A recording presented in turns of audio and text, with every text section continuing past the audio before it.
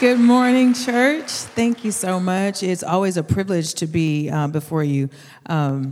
As Evan mentioned, my husband and I are here serving in the capacity of marriage and family pastors, but we are always so honored and privileged to serve in whatever capacity that God allows. And so today it is just a huge blessing to be able to share God's word. So thank you for that.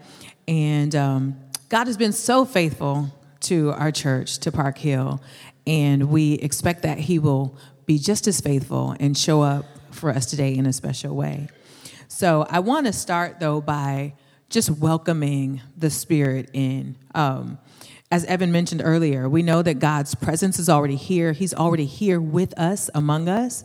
But we want to welcome him into our hearts to really break up those stony places and water the ground of our hearts so that his words can just be rooted deeply like seeds in the ground and grow into this beautiful harvest that pleases him and that is good for just for our world. So let's pray about that. Father, thank you so much for your love, for your grace, your mercy, God, your faithfulness to be with us. We thank you that, God, you are here and that you love us with an everlasting love, that you are not only here to observe, you're not just here as a bystander, but you are here in work clothes. God, that you have come down, you have rolled up your sleeves, and you are ready, God, to do the dirty work with us, alongside us. And we thank you, God, that you would even allow us to partner with you, God, to transform your people. And as you change our hearts and as we come to you, God, we just thank you and we love you. We are grateful and we have great expectation for what you're going to do. Thank you for your Spirit's presence here today. In Jesus' name, amen. All right. God is so good. I'm going to start off by reading 1 Corinthians chapter 2, verses 1 through 5. And so it was with me, brothers and sisters, when I came to you, I did not come with eloquence or human wisdom as I proclaimed to you the testimony about God. For I resolved to know nothing while I was with you except Jesus Christ and him crucified. I came to you in weakness, with great fear and trembling. My message and my preaching were not with wise or persuasive words, but with a demonstration of the Spirit's power, so that your faith might not rest on human wisdom, but on God's power. Now, this is Paul speaking, and we know from Acts chapter 18 that Paul spent about 1.5 years in Corinth. And he started off preaching the gospel in the synagogues to the Jews. But when they refused his message, he began preaching to the Gentiles. And as a result of his message, people began to be converted. So in Acts 18, verse 13, Paul was actually taken to court and accused of persuading people to worship God. That was actually a crime, apparently. And although, yes, Paul was preaching, he didn't take credit for those conversions. He reminded the church in Corinth that he didn't come to them like the orators of their day with strong persuasive speech, but he came with demonstration of the power of the Spirit. And we've already gone to 1 Corinthians chapter 1. We'll revisit that right now. Verses 23 through 25 says, "So when we preach that Christ was crucified, the Jews are offended, and the Gentiles say it's all nonsense. But to those called by God to salvation, both Jews and Gentiles, Christ is the power of God and the wisdom of God. This foolish plan of God is wiser than the wisest of human plans, and God's weakness is stronger than the greatest of human strength." Paul reminds them that he came plainly preaching the gospel message of Jesus Christ. And yes, it was offensive. It was seen as nonsense. There was no one standing with an arousing applause at this insane gospel message when Paul preached. But that very message transformed people and pointed them to Jesus Christ. He also tells them in 1 Corinthians chapter 2, verse 3, that he came weak, timid, and trembling, and had to rely on the Holy Spirit. Now, when I think of Paul, I don't think of anyone who was weak, timid, or trembling. I actually think of him as such a great patriarch of the church and very strong, intellectual, bold, with unwavering faith. But Paul sets the record straight. Even he had weaknesses. He is honest about that. And there are some texts in Scripture that lead us to believe that Paul had a physical ailment, and that he may be referring to that here. I don't know. But even though we can't tell exactly what his weakness is, it was known by many, and it was something that humbled him.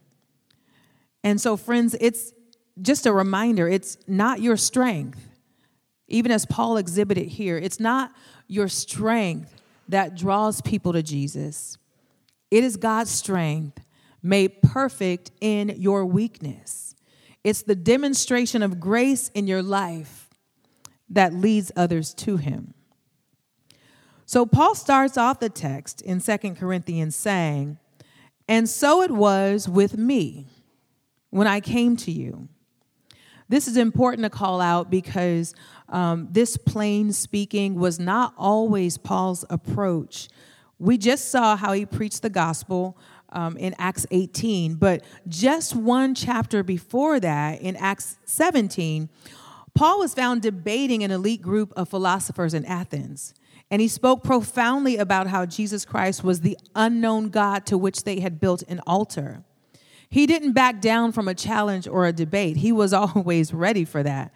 And he even very craftily took their own religion and showed them Jesus Christ. But this is not how God called him to build the church at Corinth. It was important for Paul, as he began his ministry to the Gentiles, to lay the foundation of Jesus Christ with the power and demonstration of the Holy Spirit. Again, so that their faith might not rest on human wisdom, but on God's power. Our faith should be rooted not in our own wisdom, but in God's power. He needed to rely completely on God's power when he might be tempted instead to rely on his intellect, his talents, or so many other things. Paul knew that he had nothing else of real value to give them, for the gospel alone is the power of God that saves. When it comes to salvation, there is no other saving power but the gospel of Jesus Christ. So what is this gospel message Paul preached? The gospel message is that Christ also came in weakness. He came as the weakest and most vulnerable of humankind, a helpless, needy infant. He was not born into wealth and status, but he actually came out of Nazareth. And in John chapter 1, when the disciples began following Jesus, one of them, Philip, told Nathanael, "We have found the Messiah, Jesus of Nazareth." And Nathanael responded, "Nazareth? Nothing good comes out of Nazareth." So apparently Nazareth had a reputation, but Jesus wasn't ignorant of that. He used that and chose that as his place to become rooted in an earthly home. That is exactly where he chose to make his home. And let's look at this picture of Jesus in Philippians 2, verses 5 through 8. Very descriptive, the Message Bible says, "Think of yourselves the way Christ Jesus thought of himself. He had equal status with God, but didn't think so much of himself that he had to cling to the advantages of that status no matter what. Not at all. When the time came, he set aside the privileges of deity and took on the status of a slave, became human. Having become human, he stayed human. It was an incredibly humbling process. He didn't claim special privileges. Instead, he lived a selfless, obedient life. And then he died a selfless, obedient death. And the worst kind of death at that, a crucifixion. This is a wonderful picture of Jesus. This is actually an awful picture of Jesus. There's conflict in this. Jesus lowered himself, put on frail, weak flesh, and came to the earth to die on a cross, to take on the curse of sinful man. This is both awful and beautiful all at the same time. And through human wisdom, Paul knew better than to serve what he perceived as this false, weak Messiah. Human wisdom led Paul to persecute Christians and continue as he had been taught as a Pharisee, waiting on the promised Messiah and getting rid of anyone standing in the way of his righteous agenda. Human wisdom told Paul that no real king, especially not one who is claiming to be God in the flesh, would suffer at the hands of men and be crucified on a cross. But when Paul encountered Jesus for himself, everything changed. Everything else he knew in comparison was a heap of garbage. You have to understand, he was the quintessential intellectual of his day, a Pharisee among Pharisees. Paul would say that he was the best one. He was a great leader and prolific writer, and we know that because we read many of his letters in the New Testament. He tells us that he has many reasons to be confident in his own flesh. In fact, Paul challenged the church in Philippi and said, if you think you have a reason to brag, I have even more reasons. And he lists his accolades and then says in Philippians 3, verses 7 and 8, but whatever were gains to me, I now consider loss for the sake of Christ. Yes, everything else is worthless when compared with the infinite value of knowing Christ Jesus, my Lord. For his sake, I have discarded everything else, counting it all as garbage, so that I could gain Christ. Trash. Garbage. In comparison to knowing Jesus Christ, Paul counted everything else a waste. All of his accolades, his commendations, and his human wisdom combined were worthless in comparison to now knowing Jesus Christ. Please don't misunderstand, though. God knew exactly what he was getting when Paul said yes.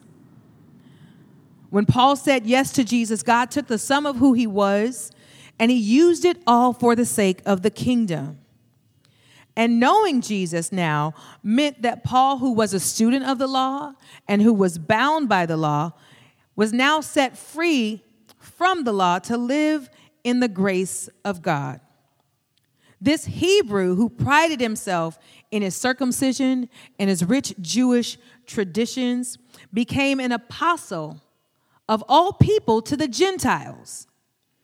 He went from a self-righteous know-it-all who literally killed people who opposed his views to laying down his life for those same people who would be the church. Hopefully you understand how radical of a change that is. That could only be done by the power of God through Jesus Christ. To go from persecuting, to go from being responsible for the deaths of Christian people to now go and win more people to that same Christ who you previously opposed. That's what God did in Paul when he saw him, when he encountered him. That is what God did in Paul when he became a follower of Jesus and began to know him. So Paul had to preach Jesus. He knew the testimony or mystery of God that everyone else was craving was all wrapped up in Jesus. All of our searching, all of our emptiness, knowing that there has to be something, someone out there bigger than us, greater than us, the mystery of whether there is a God and who is that God, all of that was finally unveiled in Jesus Christ. Let's listen to what Paul tells the Colossian church in Colossians 1, verse 25 through chapter 2, verse 3. I have become its servant, speaking of the church, by the commission God gave me to present you to the word of God in its fullness, the mystery that has been kept hidden for ages and generations, but is now disclosed to the Lord's people. To them God has chosen to make known among the Gentiles the glorious riches of this mystery, which is Christ in you, the hope of glory. He is the one we proclaim, admonishing and teaching everyone with all wisdom, so that we may present everyone fully mature in Christ. To this end, I strenuously contend with all the energy Christ so powerfully works in me. I want you to know how hard I am contending for you and for those at Laodicea and for all who have not met me personally. My goal is that they may be encouraged in heart and united in love, so that they may have the full riches of complete understanding, in order that they may know the mystery of God, namely Christ, in whom are hidden all the treasures of wisdom and knowledge. In Jesus Christ is buried all the treasures of wisdom and knowledge. And notice how Paul said, I am strenuously contending for you. And God was able to use that tenacity, that fervor that Paul had before against the church. God is able to use that now for the church, because Paul, having known Jesus now, he surrenders all of that to him. All of his human wisdom, all of his efforts, all of his energies are now surrendered to Jesus Christ. And so Paul is saying, on this truth of who God is, Jesus Christ, this gospel message, you can put your faith in this. You can rely on this. Let this knowledge, this wisdom, this power transform you as it has done for me. Paul was won over.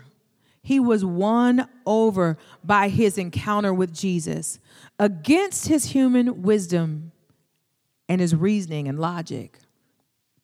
In Acts chapter 9, Paul encountered Jesus and was literally blinded by the light of him. He was so convinced he had all the answers and so sure he was right that the only way he could see Jesus was to see nothing else at all. And so what is obstructing your view as we think about Paul and we think about how Jesus came to him and how he had to be blinded in order to see Christ? What's going on in our lives that we are not able to see Jesus? What is overshadowing our view, hindering our view of Jesus? Are you able to say, like Paul did, that everything else in comparison is waste? Have you discarded everything else as worthless in comparison to the wisdom of God? Or are you wrestling with whether or not you should submit to God's word, or if it's even applicable to you? Is that even for me? Are you resting on your degrees and network or your net worth as if you don't need Jesus? Or is he just a novelty item to add to your collection so that you appear to be a better person?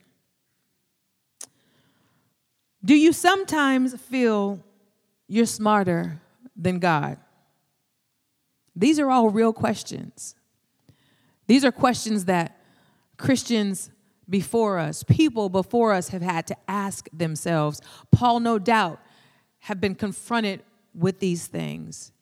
Do you sometimes feel that you are smarter than God, that what he is doing makes no sense to you, that you have a better way, that you have a better plan? If that's the case, and I'm sure it is for more of us in the room than we'd like to admit, God invites you to give that to him.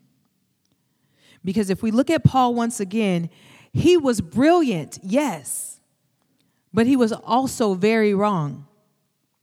Some of us in the room have to consider the fact that we too may be wrong. Wrong about what we think of Jesus, wrong about salvation, wrong about the church. And Jesus invites you to surrender that to him.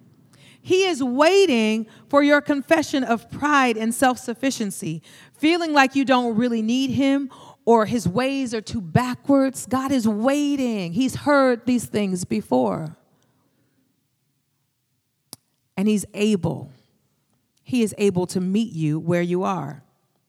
He is here waiting for you to take off the burden of being your own little God, knowing everything, performing perfectly, afraid sometimes to mess up. He welcomes you to fall into his arms and rest in the fact that he is God and his wisdom is far above ours. His ways are far above ours, and he can and should be trusted. Jesus has earned the right to be trusted by us. This Jesus that Paul encountered, he came to earth as a regular man, worked a normal job, and lived a pretty uneventful life with not much being written about him between his birth and the time that his ministry started. And when his ministry started, God chose to reveal it in a particular way. It came through preaching with authority, teaching through parables and demonstration of the Spirit. Things that opposed the intellects of that day. They didn't quite understand where Jesus got all this knowledge and information and who does he think he even is. But Jesus healed people also. He spent time with people. He made room for the marginalized, and he came as a servant. If I was God, I don't think I would have come as a servant. That wouldn't be how I would reveal my deity to you. I'd probably come with some flashing lights and thunder and, some roaring voice so that you'd have to listen and obey me, something that would cause you to fear and tremble. But that is not how God came to us. He came to us giving. For God so loved the world that he gave. He came healing. He came raising the dead. He came feeding his people. Jesus came as a servant. And why would he come as a humble servant instead of a conquering king? Well, number one, because that's who God is. Yes, he is powerful. He is mighty, all-knowing, all-sufficient. He's omnipresent. And he is also good and kind and forgiving, and he is love. He could not deny himself. As great as God is, it would be terrible for us if he was not good. But God is not only great, he is good to us. He is good to us. And the number two reason is because he wanted to pave the way for you, for us. He came as a servant so that when he calls us to look like him, he wants us to have an accurate picture of what that is. And looking like Jesus means loving your enemies, making yourself vulnerable at the risk of being hurt again, not propping yourself up to be more than you are, yet being confident in the Father's love and your sonship. Looking like Jesus to some may appear to be weak or strange or just too different or difficult. It's not the culture that I know. What is this?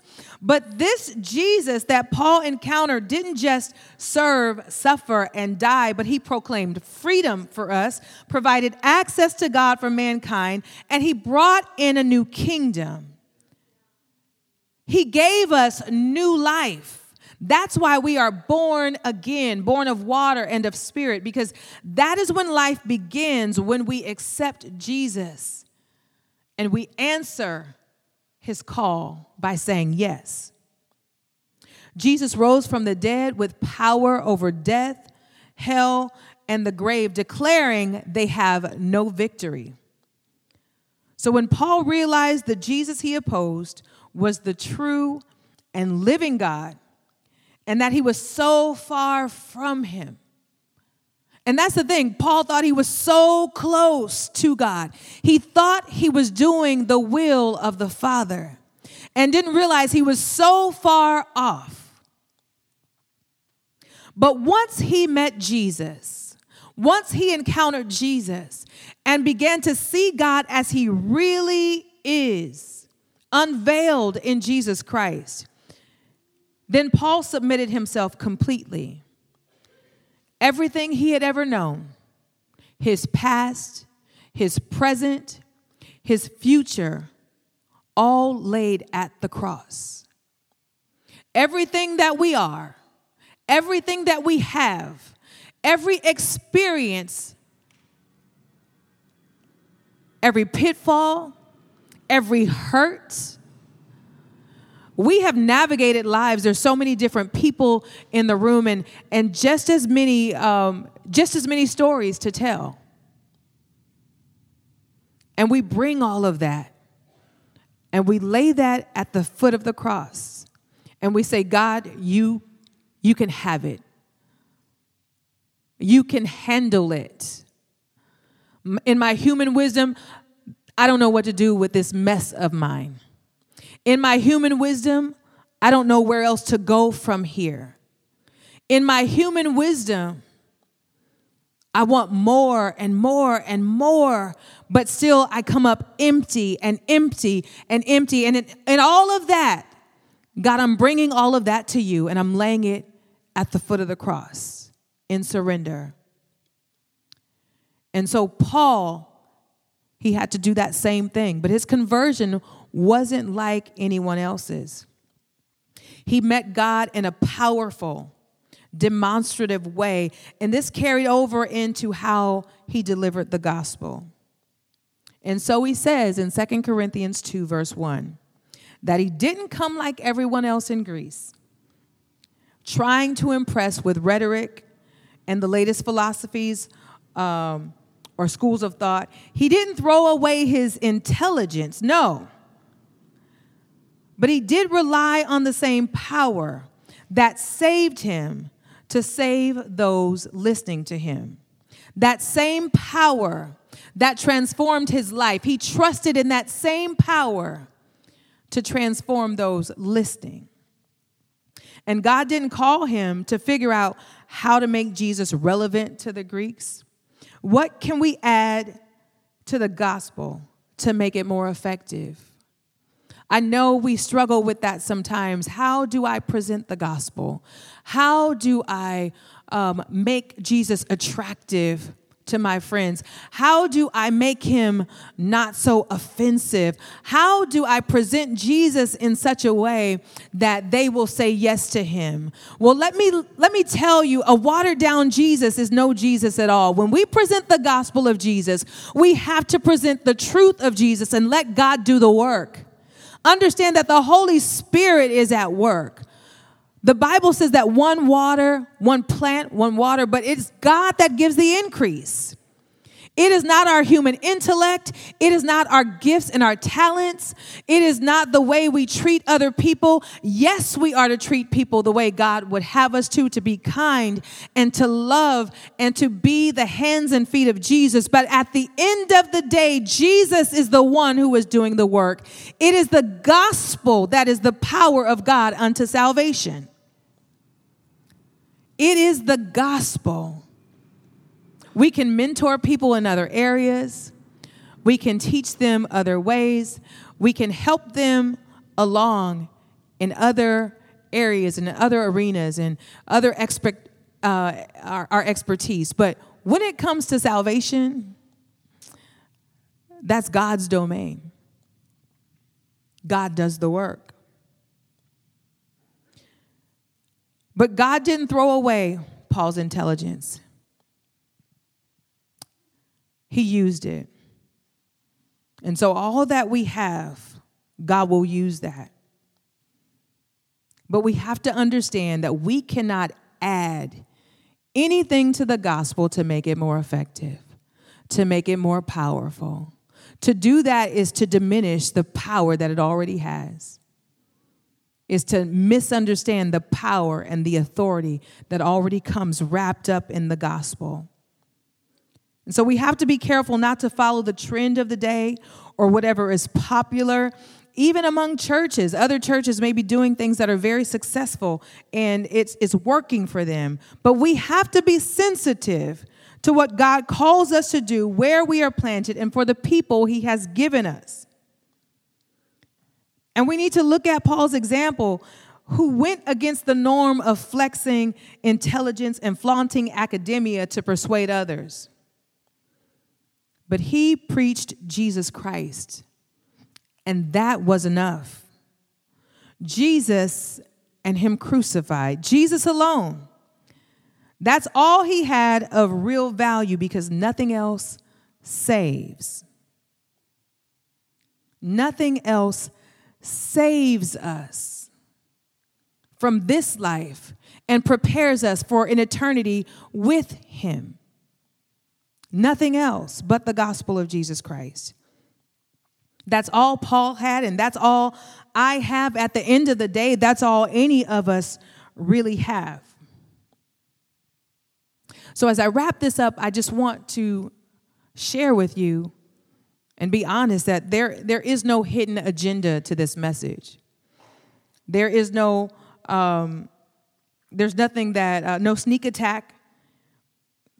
I want you to understand that the goal of this message is that you encounter Jesus today.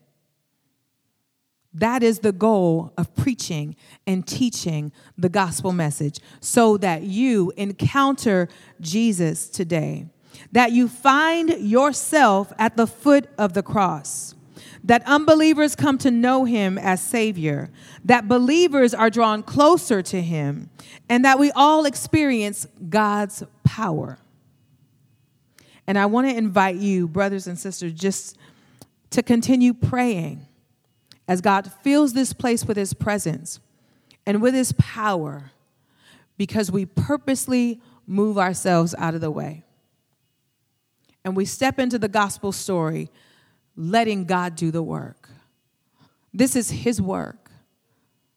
This is his work. And lastly, the gospel message wasn't just offensive to the Jews of Paul's day. We understand that. It wasn't just nonsense to the Greeks at that time. But even today, where we are, in our region, where we live, and all over the world, the gospel is still offensive. People are still offended and still think it's nonsense to take up your cross and follow Jesus. But that is what he calls us to do. We are called to a life of prayer, service, community, and others, community with others, and obedience to the Spirit. God is calling us into abundant life. He is calling us into fellowship with him and with one another, to experience him in a new way, to understand who we really are in Jesus Christ. God is calling us to obedience to the Spirit. And we are called to look like Jesus and literally follow him where he leads us. And we know that people respond differently to that call. In John chapter 4, the Samaritan woman at the well was overjoyed at the redemption and provision of Jesus. In Luke 18, the rich young ruler, he was disappointed with Jesus. There was a thief hanging on the cross next to Jesus who was insulted by his claims to be God. But the other thief was actually comforted, humbled, and grateful. What is your response to Jesus' call? What is your response to the gospel of Jesus Christ? Are you offended? Is it nonsense? Or to you, is it beautiful and refreshing? Is it hopeful or is it derogatory? Is it too tough to consume? Or is it sweet in your mouth? What is your response to the gospel of Jesus Christ? Either way, whatever your response, Jesus is calling. Jesus is calling. Father, we hear you. We hear your call. God, we thank you for this message today. We thank you for your word. We thank you for your servants, God, who have paved the way for us. We thank you for the church, God, for millennia of people who have gone before us, heroes of the faith, and how you have left these things on record for our learning. We thank you. And God, we thank you that you are not just a God of the Bible that we can read great stories about, but you are a God who is present with us right now. You are here with us right now. And those experiences that the early church had, God, where they saw you, where they felt you, where they heard you, where you were very near to them, it is not something that is foreign to us today because you are here with us now. We hear you, God. We feel you, Jesus. We are touched by you. And we thank you. And Father, I pray as you just continue to work on the hearts of your people, God, as you are tugging on us, as you are nudging us, God, as you are compelling us to come to you, God, I pray that our answer would be yes. I pray that our answer would be yes. God, that our answer would be yes. Yes to you. Yes to this beautiful gospel. Yes to this bloody gospel. Yes to you, Jesus. We say yes. Amen.